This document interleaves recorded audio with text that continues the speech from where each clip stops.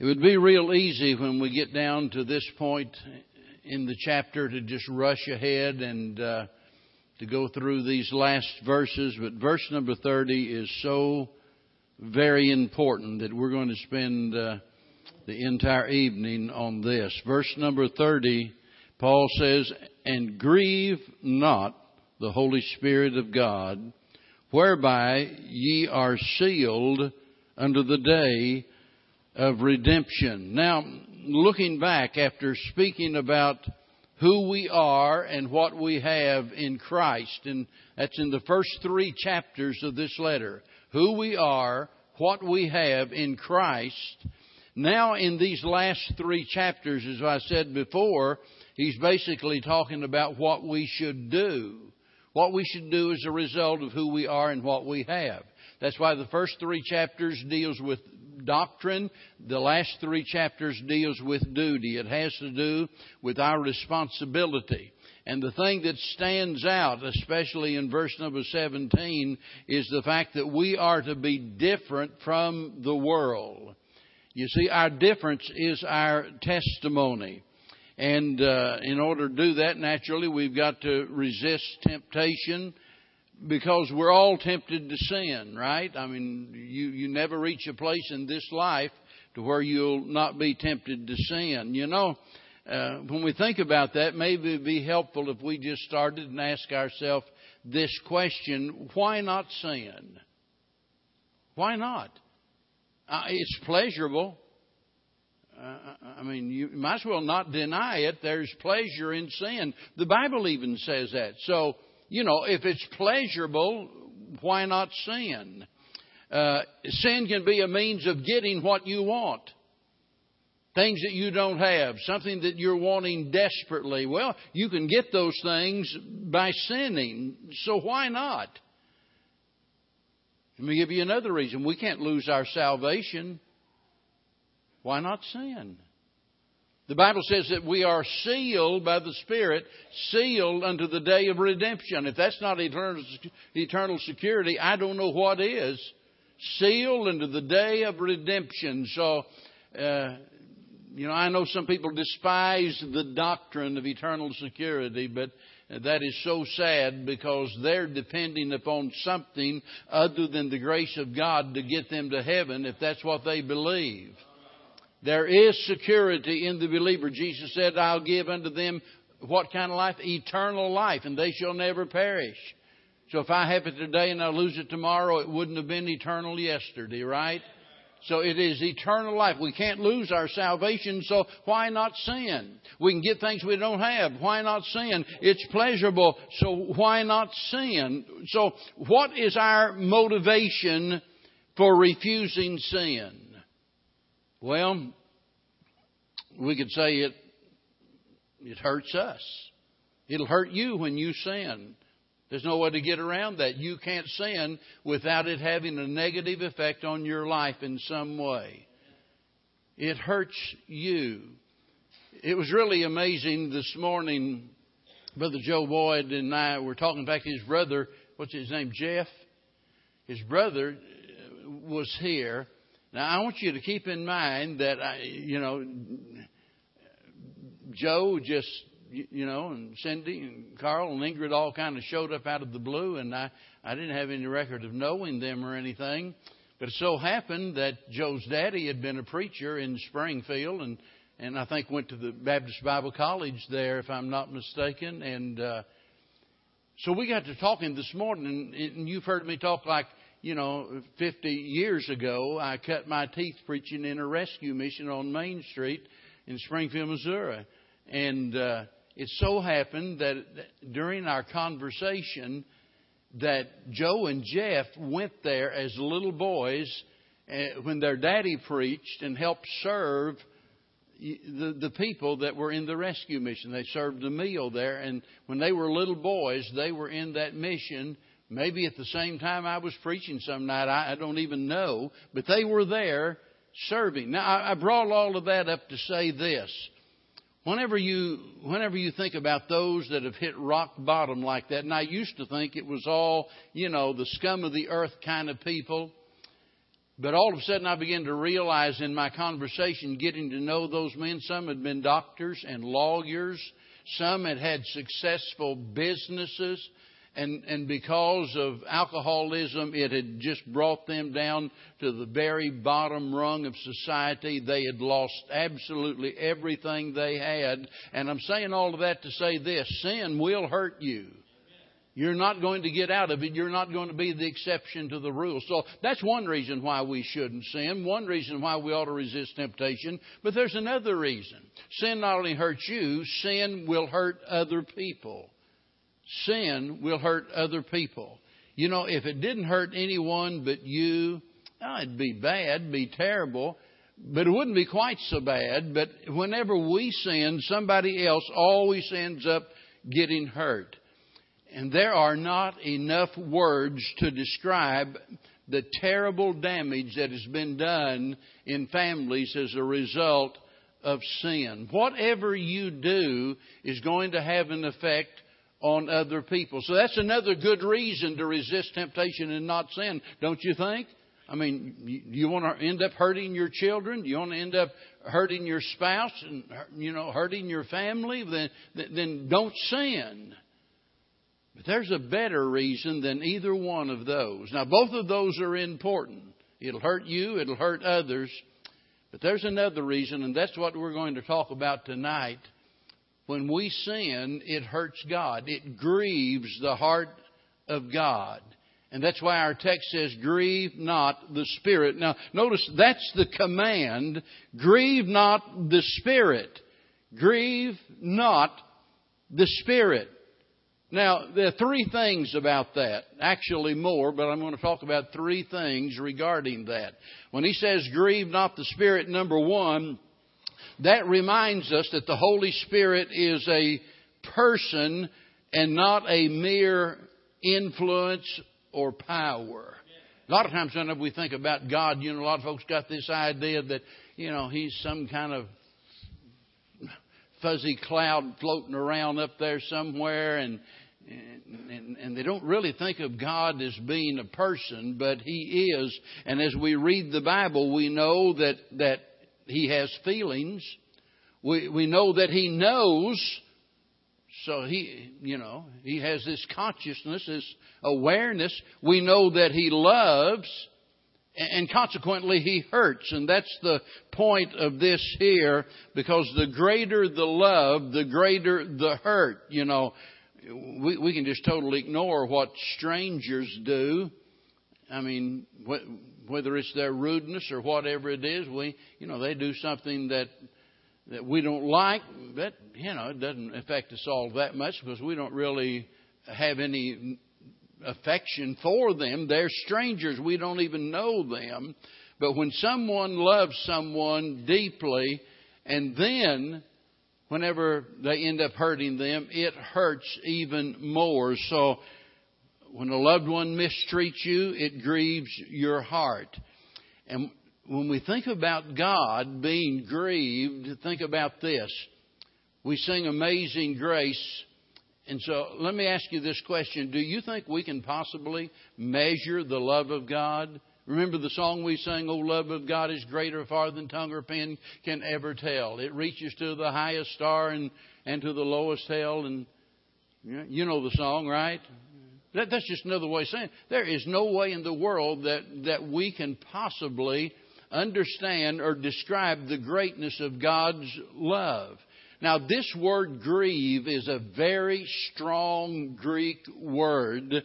And it's talking about the pain that is felt. For example, whenever the Bible was speaking about the sorrow of the disciples when they learned that the Lord was going to be crucified, the very same word that was used to describe how they felt is the word that's used here. When the rich young ruler, whenever he left without Jesus, we find that same word is used. There was grief. Whenever Peter had denied the Lord and failed the Lord so miserably, and then the Bible tells us of his Peter's sorrow, it's the same word. So you can see what a strong word this is. And this is reminding us that God is a person, and God not only can rejoice in the good things about us, be pleased with our faithfulness, but God hurts when we sin. We literally hurt God. Now, you don't injure God in the sense that you make Him any less than what He is, but you hurt, you grieve the heart of God. And so whenever we look at this command, it reminds us that God is a person. Secondly, it requires us to consider God's feelings. Because, whenever we think about hurting the ones that we love, naturally we understand the seriousness of that, right? I mean, I don't think there's anybody here that feels like they've got a license to just intentionally go around hurting people they love, right? Well, we don't feel that way. We know we've got an obligation not to do that. Well, how much more is that true when we consider our relationship with God? The fact that we need to consider His feelings. That's why I said this morning, the one thing above everything that I want out of life is to hear the Lord say, "Well done, thou good and faithful servant." I mean, just to know that He was pleased. Well, the opposite of that is bringing grief to the heart of God. So this command reminds us God is a person. And it also requires us to consider God's feelings, but then it reveals certain important truths. It reveals the fact that God loves us. Because if He didn't love us, He wouldn't grieve. There wouldn't be any grief. He'd just say, go ahead and sin. If you want to hurt yourself, help yourself. Just go ahead. But God loves us. Now, I know because of the difficulties of life, there might be sometimes that people, you will question the love of God. And you hear folks say things like, well, if God really loves us, why would God allow Grandma to die? Well, good night. She's 89 years old. What do you expect? And you'd be amazing at how many people are bitter because God took Grandma at 89 or 90 or whatever it is, you see. God loves us regardless of how it seems. Because we can talk about Granny at 90, but let me tell you, there are some things that can happen in your life that will cause you to wonder why God would allow it to happen. We think about little Robin, the little cancer victim that has been here at our church. Forgot her last name, but her parents have had to wonder, why would God let this happen to my precious little girl? Well, whenever we think about the fact that God's heart can be grieved, it is reminding us and revealing to us that God loves us. And not only that, God is grieved because He loves others. God loves others. God doesn't want us to sin, to rebel against Him, because God knows other people are going to get hurt in the process. But then there's another reason. When it says, grieve not the Holy Spirit, this is a reminder here that God is holy. So many times we don't understand why God, to our way of thinking, gets all bent out of shape, as it were, if I can use that kind of, just everyday language in reference to God. But that's the way we think of it. That God would get so upset over some little minor sin. I mean, how could that be? And maybe some people have even wondered, well, why in the world would God allow His own dear perfect Son to be crucified on the cross? Is our sin really that terrible? And other people wonder, well, how can it be that God would cause somebody that is unsaved to suffer for all of eternity in a lake of fire? I mean, can sin be that serious? Well, it can if you're God. Because God is perfectly holy, you see. I know you don't get it, and I don't get it. We don't understand that because we're not holy like God is holy. But this is a reminder that we're not to grieve the Holy Spirit. Why? Well, because God is holy. And we shouldn't do anything to offend that holiness. Now, that's the command, and I think by now we all understand it, right? We all understand. Grieve not the Spirit. Just don't do it. So let's think about the conditions of this, and we just look back through the chapter. I'm not going to read all of it, but if you just go back and look at the first 6 verses, I want you to notice, remember we're talking about the theme of the chapter has to do with walking worthy. And it tells us there in the first 16 verses all about walk worthy. Verse 17 through 24, it tells us to walk differently. Beginning in verse number 25 on down through this chapter, it tells us to walk in love. You get into chapter number 5 and it tells us to walk in light and to walk carefully. And so our text is telling us that the condition here is that we avoid anything that is going to offend, hurt, or bring sorrow to the Holy Spirit. And then Paul tells us how we can do that, because whenever we look at these things, we see the conditions that end up grieving the Spirit of God. Verse number 25. And I know I've got to kind of hurry through these things, but I hope you get the picture. That these are things here that would grieve the Holy Spirit. Verse 25 would be falsehood. Falsehood has to be replaced with honesty. Remember, we're talking about the conditions now. In order that we will keep the commandment to not grieve the Spirit of God, we have to replace falsehood with honesty. Remember, the Holy Spirit is called the Spirit of truth. And naturally, He is grieved whenever we're not honest. Verse 26, he speaks about anger. And so if I'm going to avoid grieving the Holy Spirit, I've got to avoid undue anger. Be ye angry, he says, and sin not. Verse number 27 tells us that Satan must be resisted. And so we can't give in to the temptations that Satan puts before us. We've got to resist him, because if we don't resist him, we're going to grieve the Holy Spirit. Verse number 28, it tells us here that we're to be givers rather than getters. In other words, we're to be producers instead of parasites. So if we go through life just depending upon the contributions that we get from others, we go through life not being productive and so forth, then we are grieving the heart of God. And that's why He's telling us there in that verse that we're to give rather than to seek to get. Verse 29. If we're going to avoid grieving the Holy Spirit, we have to what? Control our tongue. Now, we've already talked about all of these things. I'm just reminding you of this. We have to control our tongue. Because when we don't, listen, it not only hurts somebody else, it does what? It grieves the heart of God. Somebody says something that hurts somebody else and their attitude is, oh, well, they'll get over it. Well, they'll probably get over it a whole lot quicker than the Holy Spirit will. I mean, it's a serious thing for us to misuse our tongue. And then you've heard, especially sometimes couples that have been married, for years and years, and they just back and forth. And, and it's kind of like, oh, well, they don't mean anything by it. And if you haven't been around that or anything, you wonder, wow, this marriage is about to break up. And that's just their bantering back and forth. That's just what they do.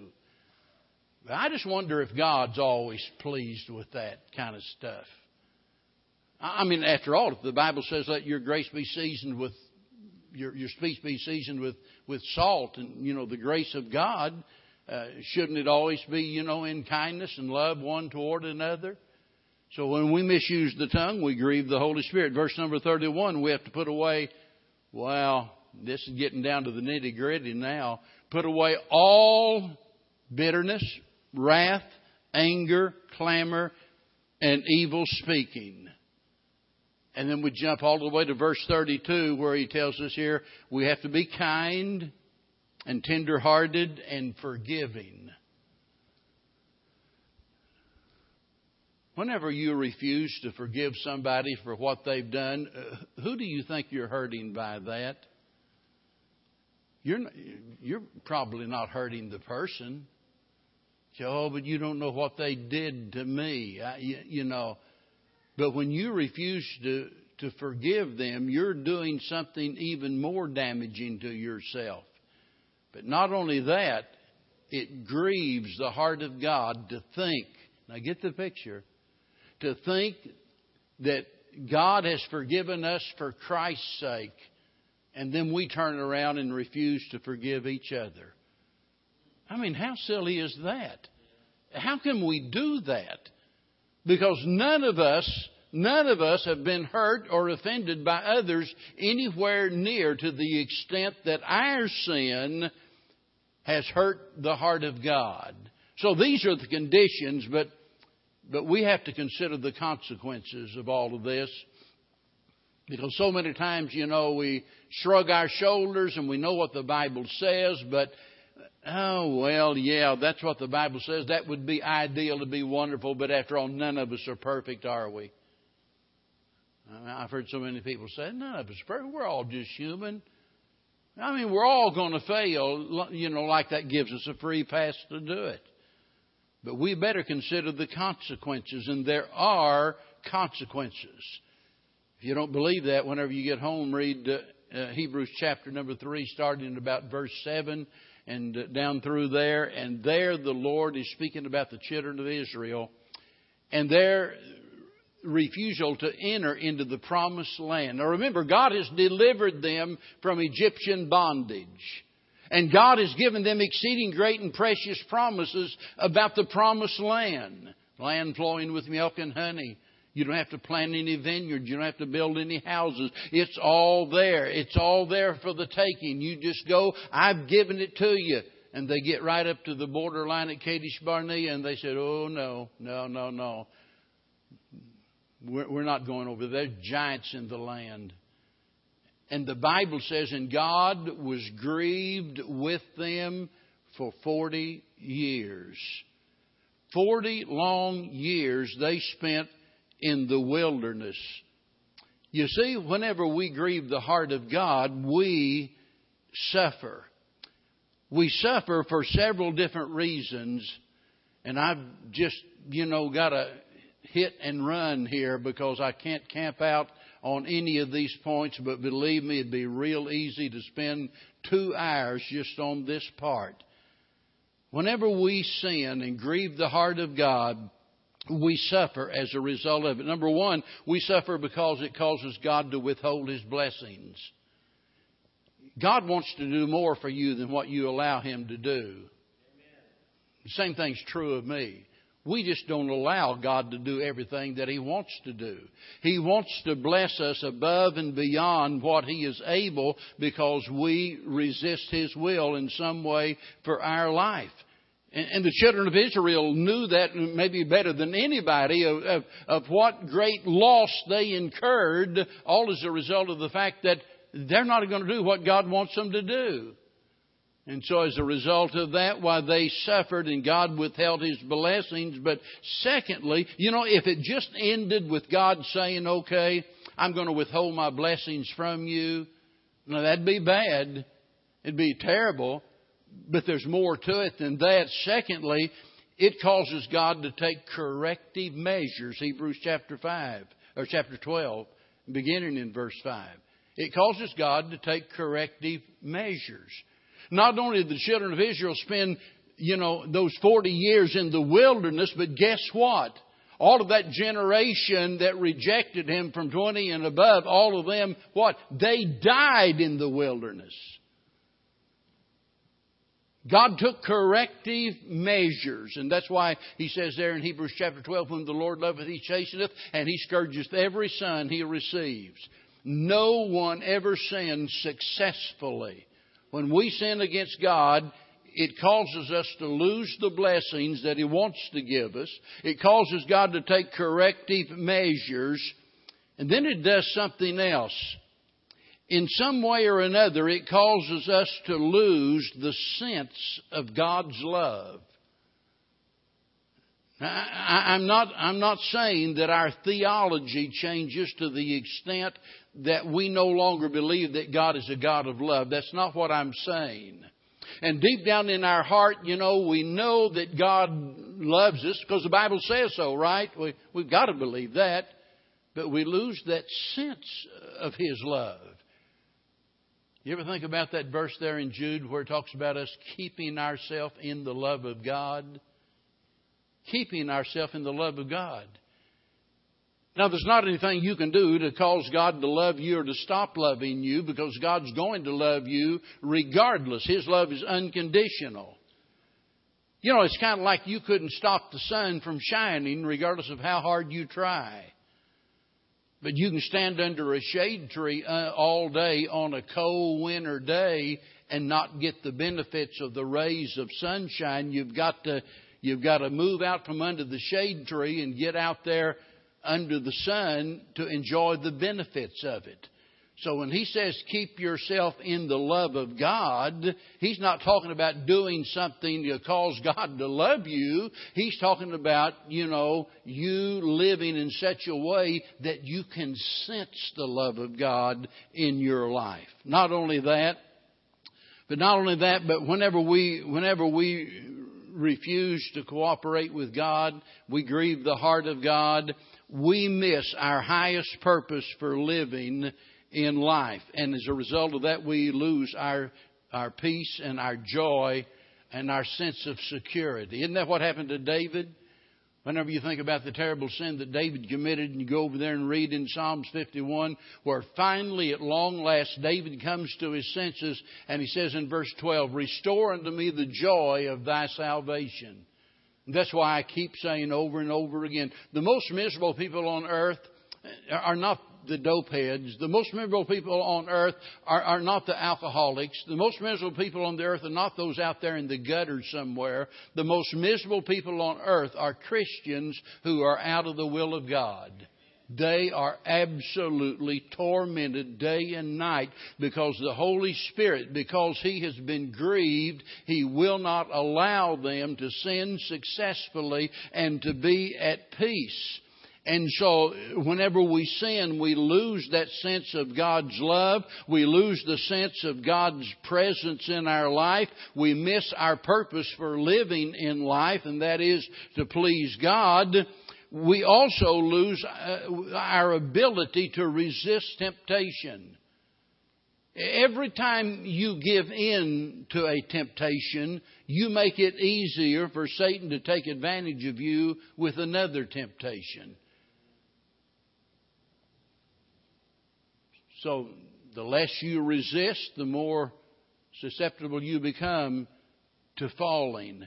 Not only that, we lose comfort in God's trials. All through the Bible, you just go from the beginning to the end over and over again, we're reminded of God as a comforter, the Holy Spirit, being our comforter or our helper. But whenever we get out of the will of God, when we grieve the heart of God, what happens? We lose that comfort that we ordinarily could enjoy. It's kind of like, in order to get our attention, God has to knock the props out from under our legs and put us flat of our back before we'll finally look up. Not only that, but we lose our assurance of answered prayer. It's hard to pray about something and really feel like God's going to give it to you when you know you got sin in your heart. You can't really have assurance that God's going to answer your prayer, as long as there's that active sin in your life. And the psalmist, even spoke about that. Because sin withholds good things from us. Sin is a hindrance to our prayers. Then another thing it does is causes us to lose our ability to produce fruit, according to John chapter 15. Remember, the Lord said, "I'm the vine and you're the branches." And He said, without me, you can do what? Nothing. Absolutely nothing. So in order to bear fruit, in order to be productive, fruitful Christians, we have to do what? Abide in Christ. And so whenever we sin, we break that fellowship with Christ. We don't ruin our relationship. We're still a child of God. The relationship is still intact. But the fellowship with God is hindered to the extent that because we have grieved the heart of God, now we're out of fellowship with God and no longer can we be fruitful as Christians. And then we lose the joy of fellowship with other believers whenever this happens because, no man's an island. Whenever we sin against God, other people are always some way involved in that. We lose the ability to reflect the likeness of Jesus Christ in our life. And it's so important that we do that. Remember the little saying, you're the only Bible some people will ever read? And somebody added to that, I think, said, what if the print be blurred? What if they don't get the real, honest, true picture of what Christ is like?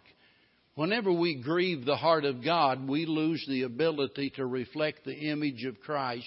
And then we lose the rewards. Now listen to this.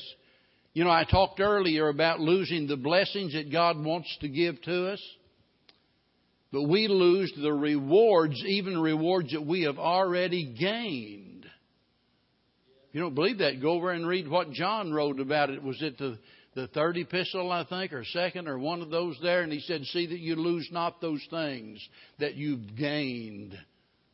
Things that you've already gained, you've laid up, and you're going to end up losing them as a result of the fact that you sin and you grieve the heart of God, and consequently you lose what you really had. I mean, it was secured, but you turned around and threw it all away. Boy, sin is horrible. I've mentioned several times before the experience I had in preaching in Eddyville, Kentucky. That happens to be where the state prison is. So during the day, I'd go down, and it's right down there on the banks of the lake. And so during the day, you guessed it, I'd go down there and walk around and fish. And so here I am on one side of the road, and all of these campers and these boaters and others are out there skiing on one side of the road. I'm standing there fishing, and just a matter of 100 feet or so on the other side of the road over there is the Kentucky State Prison. Those big walls and bars and, chain link fences and all of that. And those men, this must be torture. Those men are over there locked up in their prison cell, but yet they can stand out there in the yard or whatever and look out there. They can see those families all out there together. They can see the fishermen and the water skiers and what have you. And they've just got to wonder at some point in time, all of that could have been mine had I not committed this crime. I lost all of that. And now look where I'm at. I'll tell you, folks, someday when we stand before the Lord and we think about what we could have had, we'll see what fools we've been for sinning and grieving the heart of God. And this is the worst part of it. It's not just in our suffering, not just in our regret, but the fact that God suffers. And it happens in several ways. For one thing, the Bible says our body is His temple. When we sin, we defile it. The Bible tells us that He is our teacher, and we refuse to listen. The Bible says that He is our guide, yet we refuse to follow. The Bible says He is our God, He is our master, and yet we refuse to obey. The Bible says He's our helper, and yet we turn around and resist Him. And it hurts the heart of God more than our mind could ever even imagine.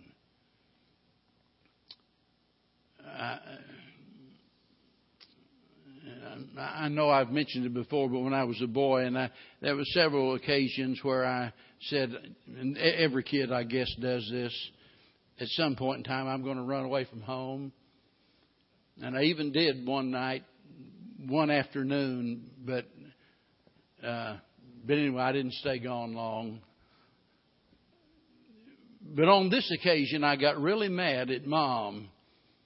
And And I knew how far I could go usually, but and you reach that stage in life to where, now, if it had been Dad, it's another story, because I knew what I was going to get, and he took that belt off. He had one of those Ranger belts, it's got the little split in the end of it out there and the little metal tip on the end of that. And man, oh man, I mean, whenever he got a hold of me, it was a spanking you didn't forget. But I'll never forget with Mom, and you're growing up. Boy, I got in a knockdown drag out one evening with my aunt, because I was about 12 or something like that, and I thought I was grown, and she was going to put me in our place. And boy, we had at it. We was tearing furniture up and everything there in the house. And so you probably getting the impression I was a little bratty. Well, anyway, I was younger than that. I don't know how old I was, 6. I don't know. Would the story sound better if I said 3 or 4? I don't know. I forgot how old I was. But anyway, this day, whenever Mom would give me a spanking, I'd grit my teeth, and you're not going to make me cry. You're not going to make me cry. And I was getting to the point, I could resist the crying, but I come up with this new technique. Just start saying bad, terrible, awful things. And I did. I started saying those things, and I hate you. I'm going to run away. I don't ever want to see you again. And finally, Mama quit, and Mama went in, and I didn't know where she went. And finally, I heard her, and she'd gone back there in that little back bedroom. She was laying across the bed, just bawling her eyes out. I'd never seen Mama cry over that before. She'd cried at funerals and things like that. But I'd never made Mama cry before. And I took it as long as I could. Boy, it hurt me worse than getting hit with a 2-by-4 when I realized that my mama was laying there crying because I had hurt her so deeply. And finally, I went in there and crawled up next to her, and I began to cry and to apologize. Mama, I didn't mean that. I am so sorry. And let me tell you, I've said all of that for a reason, folks. Surely we all know enough that we'd never want to hurt somebody that we love like that. But let me tell you, it is even worse when we grieve the Holy Spirit of God. That's as bad as it gets, folks. Grieve not the Holy Spirit. And we've just looked at all of these conditions that we have to meet, the things that we have to do, and the consequences of failing to keep this command. And so we come down here to the very end of the service. The only thing I know to say is, grieve not the Holy Spirit. It doesn't pay.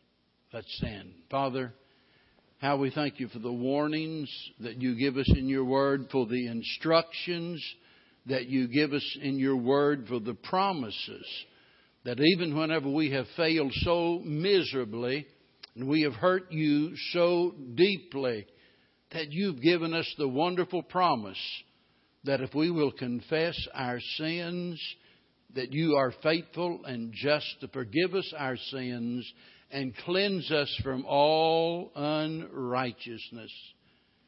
God, tonight, may we be of that mindset. May the Holy Spirit reveal to us the failures in our life that has grieved His heart. And may we act on that just as I did as a little boy crawling up in bed with Mama. Lord, help us tonight to get on our knees and say, Dear Lord, I'm so sorry.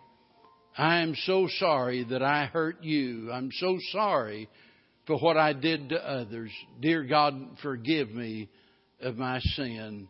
For we beg it in Jesus' name. Amen. And now as we lift our voice in song,